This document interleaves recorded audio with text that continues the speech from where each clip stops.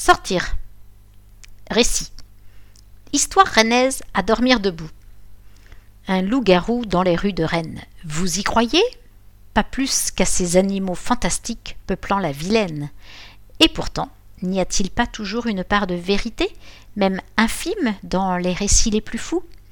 Voici, en guise de conte de Noël, le petit musée des horreurs rennaises. Pensez à vous munir d'un talisman. Jean-Baptiste Gandon. Illustration Luc Monneret, un peu non identifié. Il y a bien sûr Edgar Poe et ses histoires extraordinaires, Alfred Hitchcock et ses contes à donner des sueurs froides, Tim Burton et son étrange Noël de Monsieur Jack. Nous pourrions ajouter notre bonne ville de Rennes et ses alentours, avec ses récits effrayants, exhumés par le journaliste Julien Joly dans ses histoires extraordinaires rennaises.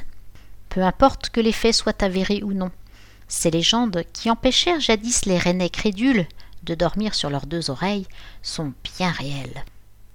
L'abbé sorcier. Commençons ce macabre périple avec Mathurin Trullier.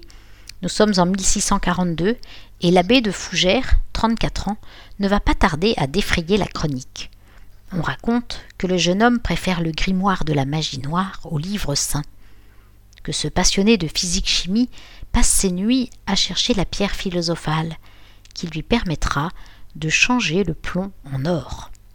Les preuves que Mathurin Trullier a pactisé avec le diable s'enfilent tels les grains d'un chapelet, enflés par la rumeur et relayés par des langues toujours promptes à se délier. Le soir de Noël, l'abbé aurait notamment servi à ses convives des cerises rouges, ramassées dans l'arbre de son jardin, étrange en plein hiver. Le Fougeret et un ami auraient encore couvert, en volant, les 50 kilomètres séparant Rennes de Fougères, afin d'assister à l'office de Saint-Melaine. La foi donne des ailes, dit-on, mais l'atterrissage est brutal. Le prêtre sorcier est arrêté, jugé, et meurt finalement sur le bûcher, place des Lys, le 19 janvier 1643. Le zombie de la paillette. Voici maintenant une histoire de revenant dont le lecteur ne reviendra pas. Nous sommes à l'aube du XIXe siècle, dans les travées de l'hôpital Saint-Yves. Une religieuse constate que le corps de cet ouvrier est tout ce qu'il y a de plus raide. La dépouille du pauvre diable est alors jetée dans une fosse commune, au cimetière de la Paillette, rue de Paulieu. L'histoire devrait s'arrêter là, mais à la nuit tombée, le mort-vivant a la mauvaise surprise de se réveiller au milieu des cadavres enchevêtrés, éclairés par la lumière blafarde de la lune.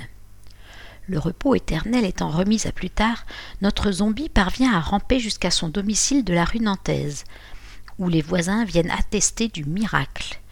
L'ouvrier, revenu à la vie, y gagnera le surnom de « Père la Paillette ». Il vivra encore 40 ans avant de retourner, pour de bon cette fois, 6 pieds sous terre. Quand un crapaud géant semait la terreur. Au XVIIIe siècle, bien avant la célèbre fable de La Fontaine, un crapaud, 3 fois plus gros qu'une vache et 3 fois plus fort qu'un bœuf, aurait semé la terreur dans les eaux troubles de la Vilaine, au niveau de l'actuel jardin de la Confluence. Contrarié dans son projet de canal entre Rennes et Saint-Malo, Louis IX, le roi de l'époque, s'en trouva fort contrarié. En guise de talisman contre le monstre au venin mortel, le souverain fit ériger un calvaire à l'endroit exact de l'actuelle croix de la Mission. Un répulsif pour le moins efficace, puisqu'on ne revit plus jamais l'ombre menaçante du géant vert. Le serpent de Saint-Georges. Et ce serpent géant sifflant sur nos têtes, pour qui est-il ? Pour les Rennais, qui vivaient au XIe siècle. Le reptile maladroit renversait tout sur son passage en allant se désaltérer dans la Vilaine. La maléfique créature rampante aurait régné longtemps, si un chevalier sans peur n'était passé par là avant de repartir en taisant son exploit. Persuadés que leur sauveur n'était autre que Saint-Georges, l'ennemi des dragons, les Rennais édifièrent une abbaye à l'endroit où fut terrassé l'hydre monstrueux. Détruit en 1820, le bâtiment a été remplacé par l'actuel palais Saint-Georges. Une nuit de 1825, près de l'église Saint-Étienne, un cri retentit. On jure avoir aperçu un loup-garou. « Gare au loup-garou !» Nous sommes en 1825.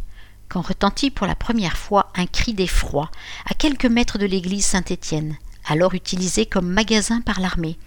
Une jeune sentinelle jure avoir aperçu un loup-garou. La rumeur mord comme le froid de décembre et les récits à vous glacer le sang courent déjà les rues depuis quelques jours. Chaque soir, à minuit, la bête se manifesterait pour semer la terreur.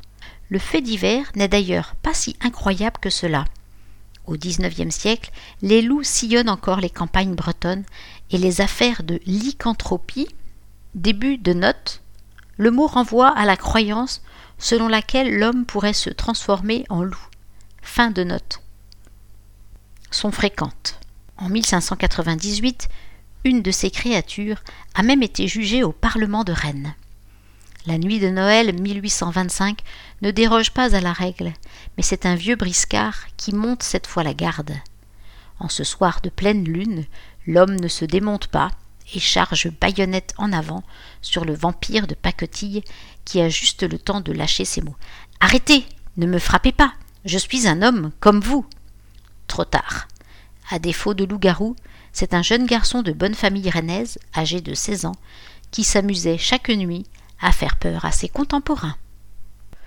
Le lutin des mines. Pour finir cet étrange conte de Noël, rien de tel qu'un gentil lutin. Rendons-nous dans les anciennes mines argentifères de Pompéan, à quelques kilomètres de Rennes. Là, dans les entrailles de la terre, un farfadet nommé petit mineur veillait sur les forçats des profondeurs, capable de prédire un éboulement ou de signaler les boisages pourris. Certains mineurs ont juré avoir entendu prononcer leur nom à l'approche de l'accident.